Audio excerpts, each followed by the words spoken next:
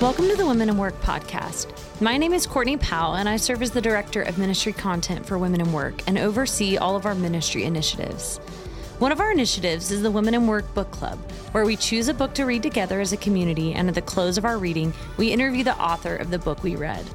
For this summer season, we highlighted some of our previous book club conversations for you to enjoy, and this is our final episode for the summer. I cannot believe that. In this episode, we interviewed lawyer and author Justin Earley for his book, The Common Rule: Habits of Purpose for an Age of Distraction. This was an absolutely fascinating conversation. So the reason the habits are common is not only because they're ordinary, which they are, but also because they can be practiced in community. They've been lived out by people across all walks of life. And all of these different types of people, whether they're business professionals, whether they're parents, students, or even retired, they've discovered new hope and purpose in implementing some of these very basic but very important practices. In this conversation, we talked to Justin about all kinds of things, like his transition from a missionary to a lawyer, a theology of work, the importance of rest. We wanted to close out our season with this conversation as the summer ends and we enter into a new season and begin thinking about new rhythms and new ways that we can set up healthy and appropriate practices to help us to find rest in who God is and how He made us. We hope you enjoy this conversation, and any resources mentioned in this episode will be linked in our show notes.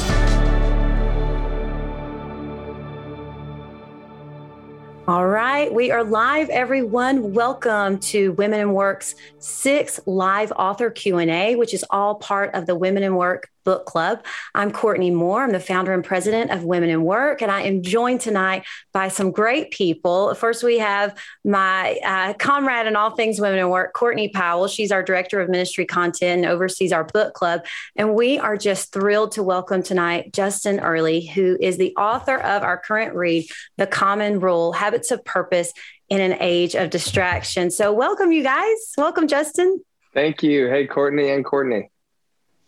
I know we always get jokes with the Courtney. The last book club we did, Justin, we actually interviewed a girl named Courtney. So there were 3 Courtneys on. So that's a bit of a mind bender, but I like this. It makes it easy. We're just so glad you're here. And before we jump into the content, can you just give us a brief, tell us just real briefly how you went from being a missionary to a lawyer and then an author? I know that's a big question, but just give us a little tidbit of how that happened. It's a really important question, and it's fun to be talking to an organization that is focused on work and vocation, because my shift from missionary to lawyer, and then my shift from lawyer who also writes book, is actually like a lot about my story with work. So I'll answer the first question somewhat briefly, and then we can go in. So I was a missionary in China for almost 5 years until I actually felt the Lord calling me to move from being a missionary in China to working missionally within the vocation of law and business. And I usually gloss over that part, but I figure for, an organization that's specific to work, that was an important moment in my life, because it was the moment where I realized that the Lord's work does not stop at the realm of, missions and ministry, as we tend to use those terms, but that the Lord actually has all of this creation that He sees as His mission field, and that we ought to reflect that. And I could do like a whole talk and Q&A on that realization and why it led me to law and business. But it really was a calling sense that I felt like, oh, I can serve the Lord here. This is actually how I feel built to serve Him. This is how I feel made to serve Him. And I realized that there's redemptive work to be done here in law and business. So that led me back to the States to do law school and start a career in business law. And I've been doing that for the losing count now 7-8 years since law school here in Richmond, Virginia. And with my 4 boys and my wife, who you may hear because they're still working on bedtime over there out that door. We get it. That's really great. And obviously, that's so much of what we're about, is just people utilizing their vocation to honor God. That's what work is for. And I love that you actually talk about that briefly in the book too, which we really appreciated that. We're going to get to that chapter, but kind of before we get into the content, I think it's important that, can you tell us a couple things? You talk about this in the intro, but what inspired you to write the book or really even just develop these habits? And then can you explain what a common rule is? Because I think even the terminology, you know, is not super familiar to people. So we would love for you to kind of tell us what a common rule is, and then what prompted you to start implementing these things in your life. Yeah. So inspire would be a generous way of putting it, because I sort of came to this book and this idea through a crisis that kind of began again in a crisis of work. So if you've read the book, you know this story. I go to book clubs. I love book clubs and where I haven't read the book. I do it all the time. So for those of you out there who listen that haven't read, don't feel bad. I'm just going to retell it real quick. As I shifted from being a missionary to being a lawyer, I really ran at law school with all the fervor of a man on a call, because I really did feel called to this new vocation. That meant, I think, that I went, 101 miles per hour at it, because I did think, and I still believe, that Christians should work excellently in their vocation. And part of that was really good. I was graduating at the top of my class. I was getting my dream job in mergers and acquisitions at an international law firm down here in Richmond. I did really well. I worked really hard. And I still affirm that part of my life. What I did not think about then was how that running at law like it's a calling meant that I also assimilated to all the habits and practices that were typical of law school students, still are typical of law school students, and are typical of young aspiring lawyers. And those were, they're not really surprising things, but they were things like being on my phone all the time, constantly saying yes to more engagements, constantly saying yes to the next thing that would add to my resume, never saying no, because, being busy meant being important. Always, first thing in the morning, last thing of the night, anytime, even when I started to have kids, because I had my first two sons in law school, sort of being tethered to my phone and the working calendar. These were all the habits that I did not realize were not neutral. And so it wasn't until I had a major, major anxiety meltdown my first year of lawyering. I didn't even know that's what it was at first. When this struck me in the middle of what I thought was a happy-go-lucky, spontaneous father of two boys, happy marriage, everything. And I just started experiencing tremendous anxiety out of the blue, insomnia, so bad that I was either taking pills or having a couple of drinks just to fall asleep in the evening. And in retrospect, as this unfolded, I started to have to deal with the question of how did the missionary get converted to the nervous medicating lawyer in such a short amount of time? I came to change the vocation changed me. And I realized that this took a long time to figure out, but just to put a point on the story, because I don't want to insinuate that this stuff is easy. It took me years, right? But in retrospect, as I look at my story and I look at how I got better, I realized that I had been converted by my anxious and busy routines, i.e. my habits had converted me. My head always believed the same thing, or so I thought. But when your head goes this way and your habits go that way, your heart starts to follow the habits. And I think that's why a lot of us actually can preach a gospel of peace while dealing with ourselves as a nervous, anxious wreck, because our habits and our hearts are going this direction of anxiety. So that was the tip off for me, where I started to really take the spiritual life of habit seriously. And Justin, I feel like when you kind of kick off the book with that story.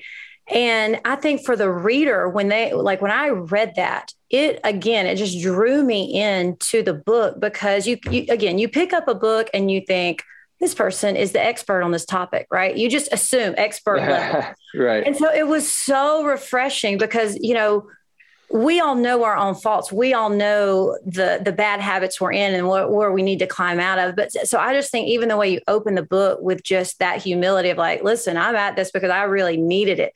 It just helped me even just receive the message of the book. So I really appreciate it. Really, all throughout the book, you share quite a bit of just thank you. The struggles you overcame. So it was really good. And by the way, I still need it. As we keep talking about, you realize I talk about this stuff not because I'm so good at it or that I'm an expert in it, but rather because it is now the way that I have learned to love Jesus and work really well at the same time. And that might be in parenting, that might be in lawyering, that might be in anything. But to me now, this is the thing that I need to live healthily. Mm-hmm. Yeah, I think that the thing that really struck me when I was reading, and you just touched on it just then too, is that habits are not neutral, that habits are forming us. Mm-hmm. And so much of our, Christian discipleship is formation, and Yes. our habits are part of that. And I really had never connected the two until you said that. So it just makes a lot of sense. Yeah. I think it's really, the spiritual waters that I grew up in, thankfully emphasized a lot of education, but I've realized that I didn't really understand, and I wish they'd emphasized more formation, because like I said, with the head and the heart, filling your head with knowledge is amazing. It's just not the full picture of the Christian life. And what I say a lot now is that you can't think yourself out of a problem you didn't think yourself into. You need to practice yourself out of it. And a lot of our anxiousness, a lot of our depression, a lot of our stress at work is not because we're sitting there at our desk thinking, my worth in the world depends on this project. Like if we said that, we'd be like, that's probably not true, right? But we act like it. We practice our way into that feeling, and we need to practice our way out through the ways we look at our phone, the ways we set up our schedules, the ways that we incorporate scripture and prayer into our days. So, and that's all formation. That's just the idea that the things we do in the world, the things we do at work, do things back to us. And we need to be attentive to how those things are shaping us, because work works back on you. You don't just work on it. It works back on you.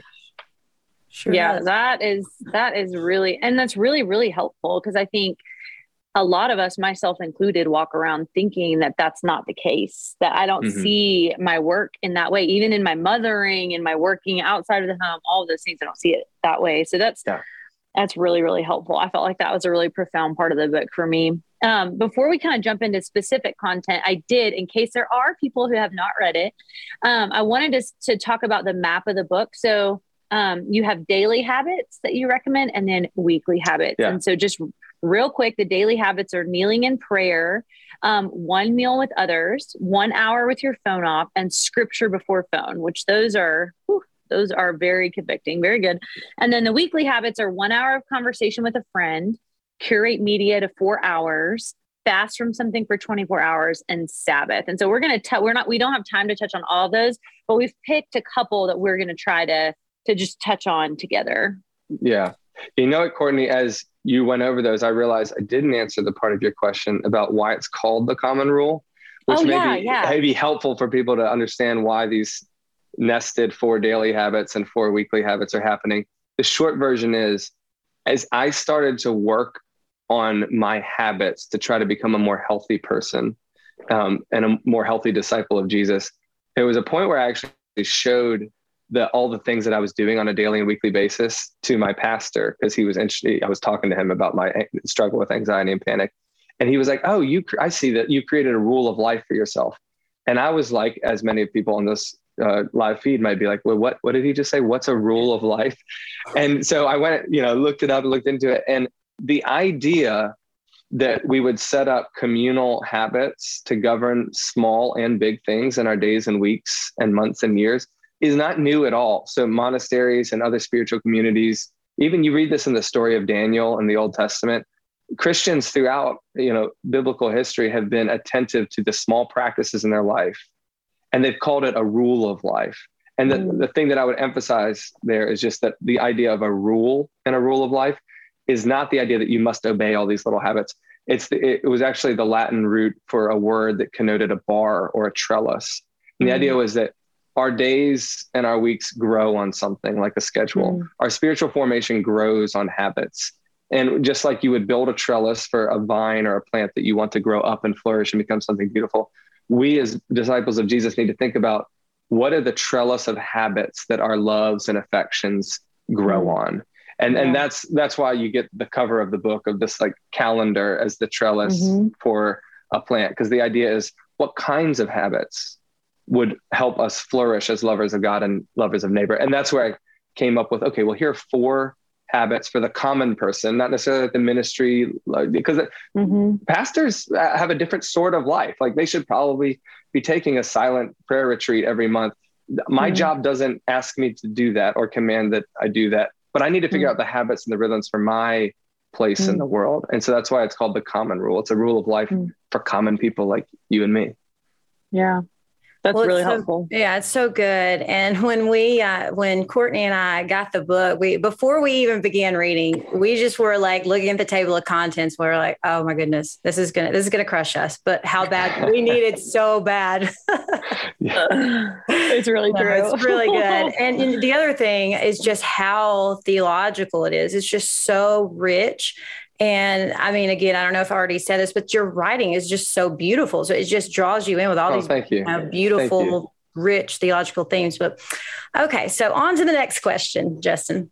So of course at Women in Work, we love talking about and helping inspire women to really imagine ways that they can reflect God through their work. Really, we want them to image God through what they do and really steward the gifts that He has put within them, really leverage all they have, all their potential for His glory. And so the first daily habit that you discuss in the book we talked about is kneeling prayer. And even in the workplace, and I have to tell you, that first habit, I cannot tell. There is barely a day that I do the kneeling prayer where I am not in tears. I don't know if it's just something, just getting on the floor.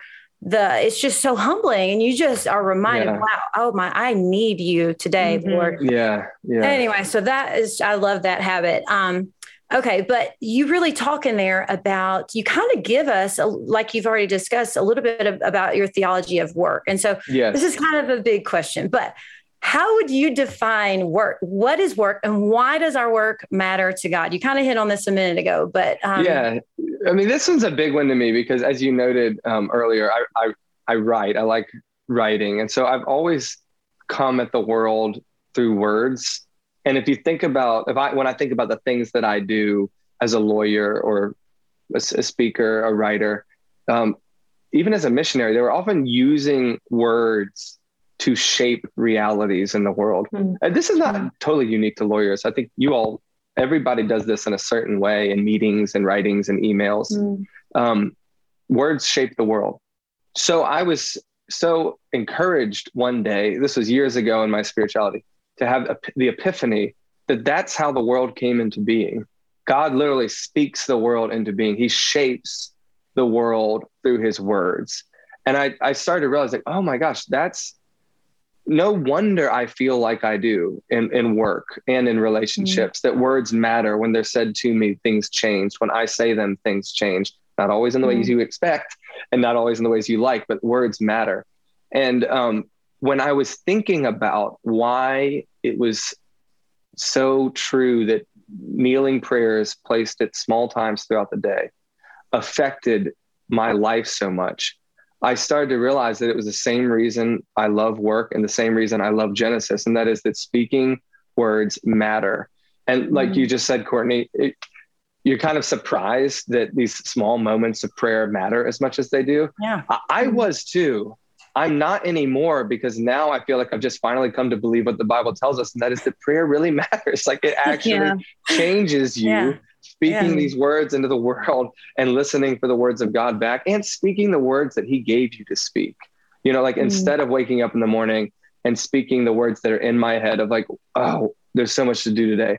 I woke up on time and I'm already late somehow in my head. Instead of repeating those narratives to myself, or if you have kids that, you hear your kid crying, like, oh, the morning frustration, but rather beginning the day as I just can't help now by habit. I just drop to one knee and speak some of the words that He gave me in the scriptures, like, thank you for this day. Your mercies are new this morning. Or Lord, send me out into this day as you sent your Son into the world. Just things that echo the truths of the Bible. And I do this at midday. I do this in the evening. These are the ways that they start to frame your day differently. And just finishing this thought on the idea that habits aren't neutral. Everyone has habits. And right now you're framing your day in something. It might be these anxious groans of morning and midday stress and evening exhaustion, or more likely it's the smartphone and how you use it in the morning, how you're distracted by it at midday, how you can't get off in the evening. These things frame our day. And so a lot of what we're thinking about in this rule of life stuff is just thinking, what are wiser sort of gospel habits that we could insert in those points that would frame our day in towards the love of God and neighbor, instead of towards the anxiety, self-loathing, and nervousness that we do deal with all day. Excellent. Yes, that's so good. And so, are there ways that you would say that some of these habits, and I mean, I'm just thinking of the kneeling prayer, but you can answer this however you're thinking. Are there some ways these daily habits can actually help redeem our work, just Oh, reorient yeah. our mind? Yeah. Let's talk about that. Okay. I love that because I speak at law firms and lawyer events frequently now about these themes. And many people who ask me, this obviously isn't a Christian law firm, but some of the stuff that you talk about is, and I'm just like, stop there. I get it. Like, this stuff matters for how you work. And I'm totally comfortable coming into your law firm and being like, hey, do you want to be a full human being who is productive at work? Like, do you want to work with a soul involved in your work, the soulfully at work? There are certain things that you ought to be doing. We are not machines. That's right. Like, we know this, right? Because we know God created us in his image. But I think anybody with some common sense at your offices, and you can relate to them on this, they know that a human being, or at least feel in their soul, that a human being should not be a machine, that we're not just meant to constantly churn and all we need to do is sort of like plug in the wall to sleep. No, we're different. We're really different than that. We need relationship. We need presence with each other. We need food as nourishment to our souls and nourishment to community as much as we need it for fuel. And all of the kinds of things that I try to poke at in the book, like consider scripture before phone, consider an hour with your phone off, consider eating communal meals, consider limiting your media intake. All of those things have made me such a better lawyer and worker, I think. And like, of course, more productive. That's obvious. But more than that is just maybe more present, like just more present to the world through my work, which is, of course, what the whole purpose of work is. We're out there not to make a name for ourselves, but to love our neighbors through the service of our vocation. That doesn't change just because we get paid for it. We're still out there to love neighbor. And you got to be present for that. You have to be like, your whole self needs to be there. And when we're constantly half there because of an email or half there because of a text alert or half there, not only are you not the best worker you could be for your manager, your boss, or your bottom line, you're just also not a full image of God bearer. And that's what you're called to be at your office. So I really see this stuff as helping us to work as full human beings. No, that's really helpful. I think, like, I never had thought about it like that, but how you're not, present. You're not fully present if you're just constantly distracted. That's really helpful. It's really good. I feel like that in all the areas of my life, I feel that can get so overwhelming or can be so disjointed that I feel like I'm only halfway giving myself to all these things, when really, if I eliminated some of the noise, I think I would be a lot more present. Well, and the other thing, Courtney, I mean, talking about imaging God, I mean, God is present. There is never a moment when we can go to the Lord and he is not with us, and he's never distracted. Right. And so I just think that being present, I mean, it's so hard though. I mean, it's such a hard thing to do because, I mean, our phones are kind of killing us in this way, but not only is it going to help our relationships flourish, but it's also going to help us just be more like the Lord, Yeah, it's really true. And it's hard when you feel like the work that you're doing is really good work. Like, oh, I'm doing ministry, or, oh, we're doing stuff for women in work or whatever. And so it's hard because they're good things, but this is a common phrase, but when a good thing becomes a God thing, that's when it's disordered. Right. And so it's like, when my work, even if what I'm actually doing is good, when it becomes an idol, it's no longer good. It's no longer honoring the Lord. People talk about work-life balance, which is fine. And I get what we're talking about, but I think a lot more about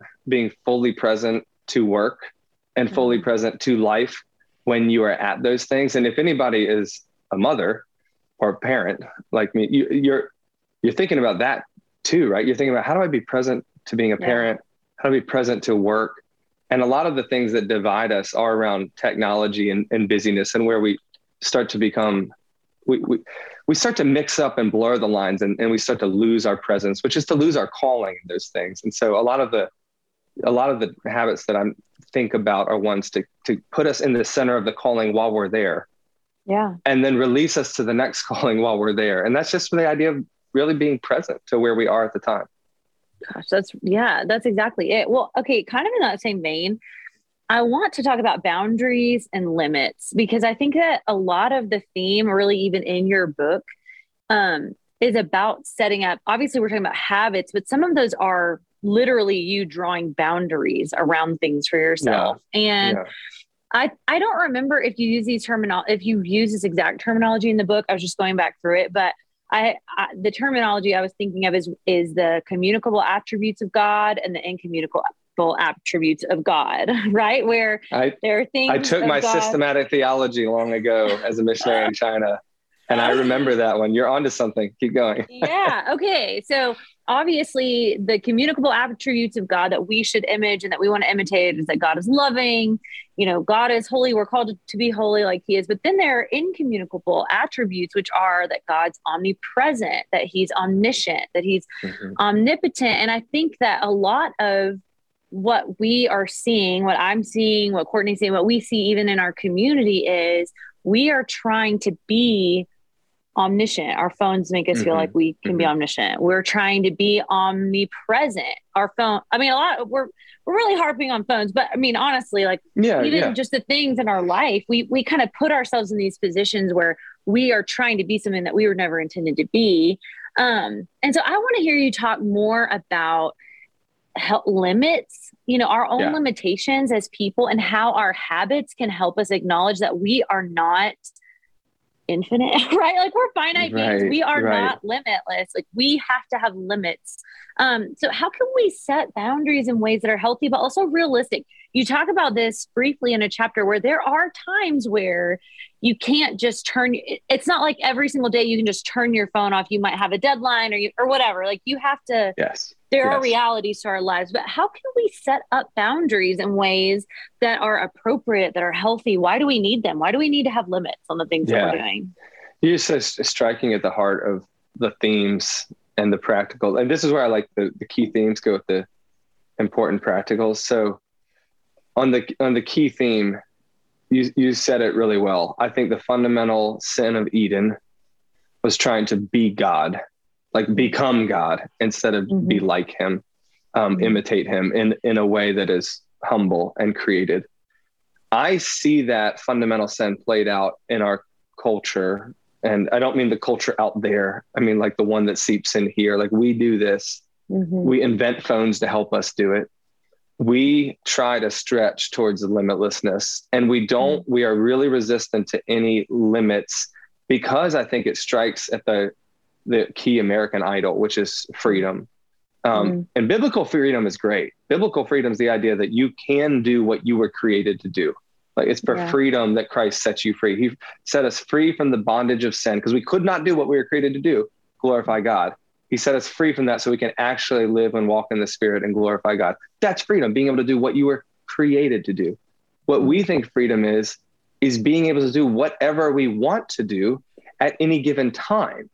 And if you have watched a toddler try to accomplish that, you realize they know how to work themselves up into their personal living hell at any moment by trying to do everything they want to do. And then you watch ourselves try to do this. We want to eat what we want when we want it, and be on our phone when we want it, and sleep with who we want when we want it. And we start, these are the personal hells we create for ourselves, because we are resistant to the idea that God gave us loving limits. And I think that's a humbling, right? But it should be freeing at the same time, because it's also the idea that within those limitations, we experience the good life. And I think about my son's learning the piano right now. And I don't tell him this all the time, because he's only 9, didn't quite get it, but he's got to learn those limits of the scales in order to be free to improvise one day. And if you play an instrument or a sport, what it means to be free at it in your vocation, actually, when you become really good in marketing, or really good at your accounting books or something, there's just a freedom you experience. Like, I can work in this area. That's what I'm talking about in life. These limits set us free. That's the theme. It bleeds into the practicals. Like when I think about turning my phone off for an hour each evening, which I did before we got on this call tonight, I was set free to be with my children in an important way. and you'll know this if you turn off your phone, which you actually can do. You have to hold the side buttons for a really, really long time. And then the phone will suddenly ask you, are you dying? Do you want to call? And like, are you crazy? Or do you actually want to turn me off? You turn it off and you'll feel it immediately. You'll feel strange. First, scary, like unreachable. What if something happens? Yeah. That's the way important things always feel at first. Like, whoa, this is a new experience. But you're set free in an important way. I don't do that on days or weeks where I have a super important deal closing at the law firm. I stay attentive to it. But the beauty of habit is that you fall back on the norms. Like I go through an intense deal cycle where we're working on selling a company. And yes, I remain available on my phone almost 24/7 for a couple of days or even weeks. And then I remember that's not the way I want to live. I had to do that well to do this project. But that's not how life works. And that's what I missed in law school, right? Like in law school, you have to study really hard for a couple of weeks to get the A on the exam. You can't live like that forever. And I think that's the mistake that we live. You have a newborn, you got to stay up all night sometimes. You stay up all night all the time, you're going to die, right? Like it's just not going to work. Right. Like there's, fasting works in this, curating media works in this. Anybody who looks at the habits of the common rule, they'll realize that, 4 of them are just about the idea of resisting things, resisting constant appetite, resisting constant work, resisting constant media. So as you asked an important question, Courtney, I could go on and on about the beauty of limitations, but I'll just park it there. Godly limits are beautiful, freeing things. And we need to learn how to incorporate them into small daily practices. I love that. And Justin, I so appreciated when you talked about those feelings of anxiety when you actually turned that phone off. I mean, honestly, when you just put that in print, it was like, oh my gosh, like it's not just me. It was almost freeing just having another human admit, oh my goodness, I really connected to this thing in an unhealthy way. Yeah. But now when I turn my phone off for that time, it is just like the best hour. It's so, so nice. Not be so connected. So we love that. We want to talk about another aspect in another habit. And so we're going to move on to the weekly habit of practicing the Sabbath. This was just probably one of my favorite chapters in the book. You talk about how we tend to, you kind of even mentioned this a minute ago, how we view ourselves as really so important. Like they need us, I can't put this down because I'm so significant and I'm finding that I have to prove myself. I really matter. And that's proven in how busy I am and through all of these things.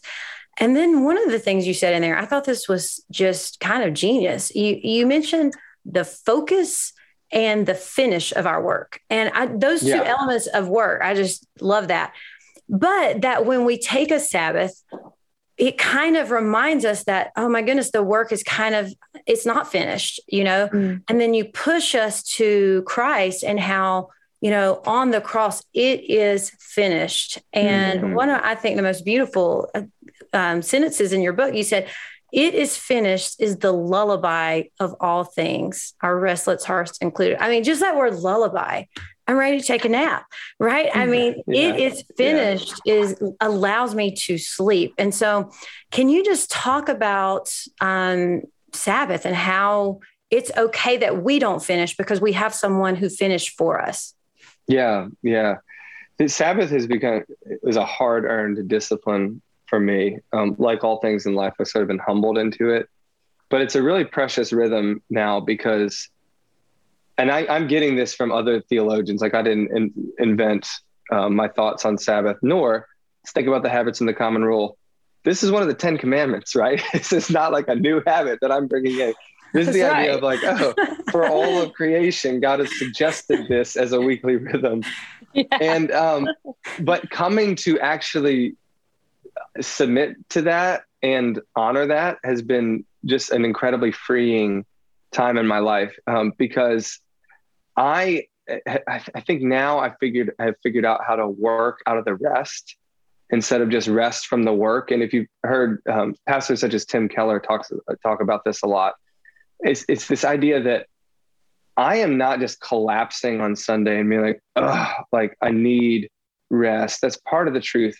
But really what Sabbath is doing is the first day of the week. And I do my Sabbath on Sunday. I don't think everybody has to, but I do mine on Sunday to sort of say, I would need the love of God and the community of believers. That's in my church service. That's also in my family dinner and spending time with my family. This idea that the work of the world is done. That's what I'm hearing on Sunday morning in some form or other. Jesus on the cross said, "It is finished. You are justified. You have nothing to prove. You have all my love." Now, and you come to the benediction and the commission part of the service, whether you're a high or low church, there's some part where your pastor is going to be like, "Now go out into the world and share it with people." Then I go to work out of that day. Like Monday comes from the gospel rest and the blessing of like, go now love the world. That's like going to work on Monday morning in order to love your neighbor through your work is so different than working constantly around the clock to prove that you can finish it all. All the while, while Christ is in the background saying, "It's finished, it's finished. I have meaningful things for you to do, but you don't need to finish anything. You get to work with me." And as I want to do right now in my stage of parenting, I find metaphors for all this in kids everywhere, right? I don't ask my son, Asher, he's the one who's kind of handy with tools. I do not ask him to help me. We screwed some screws into the cabinet this weekend. I do not ask him to help me because I think that he can finish that job. He cannot. I ask him to help me because I want to be with him and I know that he loves working with me. That's how we're called to work. We're not going to work to say we can complete this in the world. We're going to work because God is in our work. The love of neighbor is in our work. Let's go be with God and with neighbor there. And similarly, on the topic of children, we don't really know how to rest until we realize that there is a God who is bigger, who is stronger, who is more powerful than us, and that he is in charge of the world. He's controlling the world. That's how you can finally rest. And I think of like my little baby, laying in my lap and sleeping. They were scared in the crib. They were alone. They had no idea what was happening in the world. You come and you pick them up and they feel in their bones, there's somebody who's bigger than me, that loves me, that will hold me. Then you can like conk out. That's where you like conk out like a baby, right? And I think of that as Sabbath now. If we don't know that God is ultimately the one who's shaping the world, we don't know how to rest. But when our soul finds rest in that truth, we can actually really turn it off. And Sabbath, in light of all that, Sabbath is just the idea of practicing that theology every week. It's not more complicated than that. We could talk about the practicals all day, sure. And I'm fine if you want to, but it's just the idea of like practice that theological truth over and over and over. Because again, you did not necessarily think your way into your anxiety and your restlessness. You also practiced your way into it. So you need to think and practice your way out. And Sabbath is the part where those two really merge. Yeah, that's so good, Justin. And so if there are, women or even men who are listening into this tonight and they're thinking, "Oh, this sounds so good. All these habits that I need to be implementing," they might be overwhelmed and think, "I can't do it." So where would you say, as you think through the what you've written and are practicing in your life, where do you think someone should start? How should they just begin? And then also, we are really curious to know what habit has been the most influential in your life. Which one do you really get into? Okay. I know the answers to this. Where to start? I would say start with two little things. That's one habit and one friend. Okay. And I put it like that because if you're crazy like me, you can try to do all these things at the same time. But I was a man in crisis. So these were lifelines. I was willing to just radically reorient my life. Hopefully you're not. Starting with one little habit and one friend is amazing because here's what happens. Let's take scripture before phone, which is one that I often hear from readers and other people that this one really reshapes their day. Find a friend and say, "I want to practice this one little scripture before phone habit with you for the month of January," let's say, which, by the way, make habits, not resolutions. But you'll change your life in 2022 by doing small incremental changes like scripture before phone or kneeling prayer, something like that. Big goals are just, they're different. You need habits to get there. All right, diatribe over. So small habit and a friend, and you need accountability for true habit change.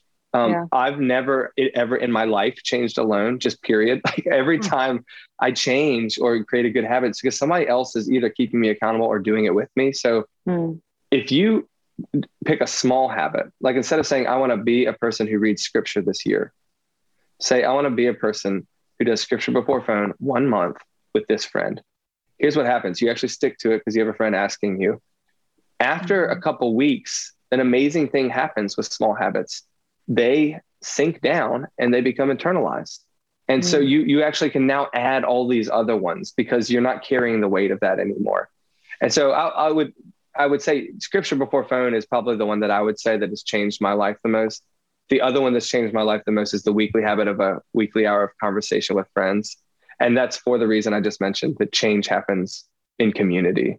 So I would commend those two, and I would commend finding a friend and picking one habit to start. That's great. Thank you. Yeah, that's helpful.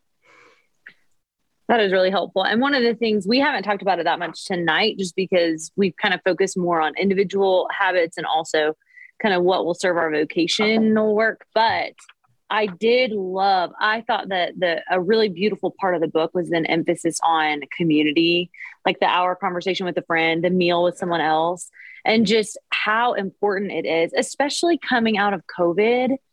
How we have just all collectively learned together how important community is for one another. And I love habits that are formed around reminding ourselves that we need each other. I thought that was really beautiful. Well, Court, did we have any questions? Let's see. We did have a question come in. Someone said, I've read books from pastors on Sabbath that felt a little unrealistic.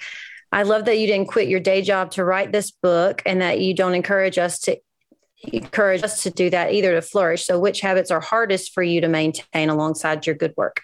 Oh, I like that. Yeah, that's good. That's a great question. The habits that has been hardest for me to maintain recently is the habit of fasting. I go through good rhythms where I'm actually, fasting from food a day a week, and then I get out of it and I'm not fasting from anything. And I miss that. Fasting is such a good way to remember who you are. And that is it doesn't have to be food. It could be social media. It could be wine. It could be sweets.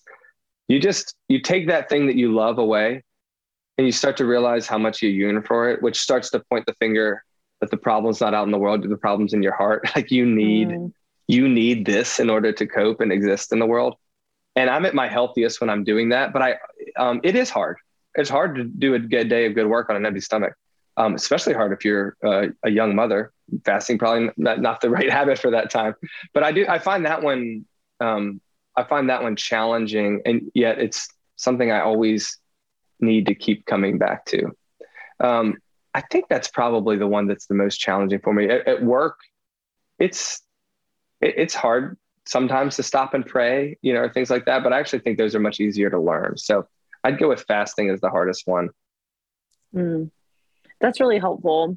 Well, hey, we're starting to wrap up, but I just wanted to say thank you again so much for just being with us and answering our questions.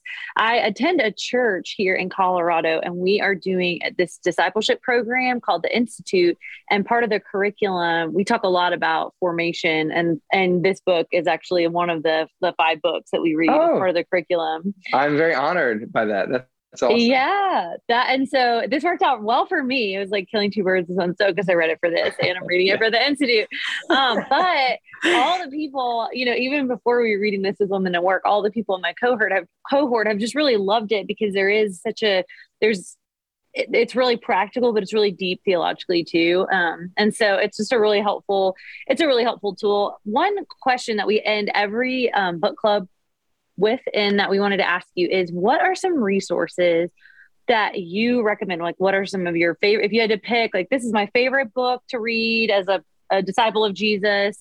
I want you to tell us that, but also I really want you to talk about your new book. We want you to tell us just a little bit more. You don't have to, tell us the whole book. Give us a teaser though. I want to hear a teaser about why we should read that book. So start with a resource that you would recommend, kind of like number 1, what was your favorite book this year, or just favorite book of all time? And then tell us about your new book. Yes. On the subject of habit, the power of habit by Charles Duhigg, which is a New York Times bestselling book, about a decade old right now, is the go-to book that helped me understand. He's not a believer, to my knowledge. It's just a really good book on the neurology, psychology, and sociology of habit. It was reading him. I read other people like Jamie Smith and other people who apply this to spirituality, but that book changed my life. And if you're interested in this topic, I would go read that book. It's super fun to read too. It's really well written. Another book that has just changed my life recently was called The Domestic Monastery. And it combines the idea of spiritual rhythms and parentings. It was like a mind-blowing book. It's very small, very short. And I say that partly as a segue because this book just reoriented my idea of parenting. And the next book that just came out last month was all these same concepts, but just applied to, the household is this place of thick formation too. And I think my big realization in working on the common rule and all the things that we talked about was that our habits form who I become. Like, I'm becoming my habits, so I should pick them carefully. I suddenly, at some point in this journey, turned to my children and was like, I'm becoming my habits. They're becoming me. My habits matter to our spiritual formation. I got to think about this. No, I get to think about this in terms of the household. What would it mean to do some of these rhythms communally? What would it mean to think of ones that are just specific to my children? All in all, it's this idea of reframing the household into not a place where you just have to get things done and grow your kids up to send them out to college, but rather the household is this opportunity that you all get together to learn how to love.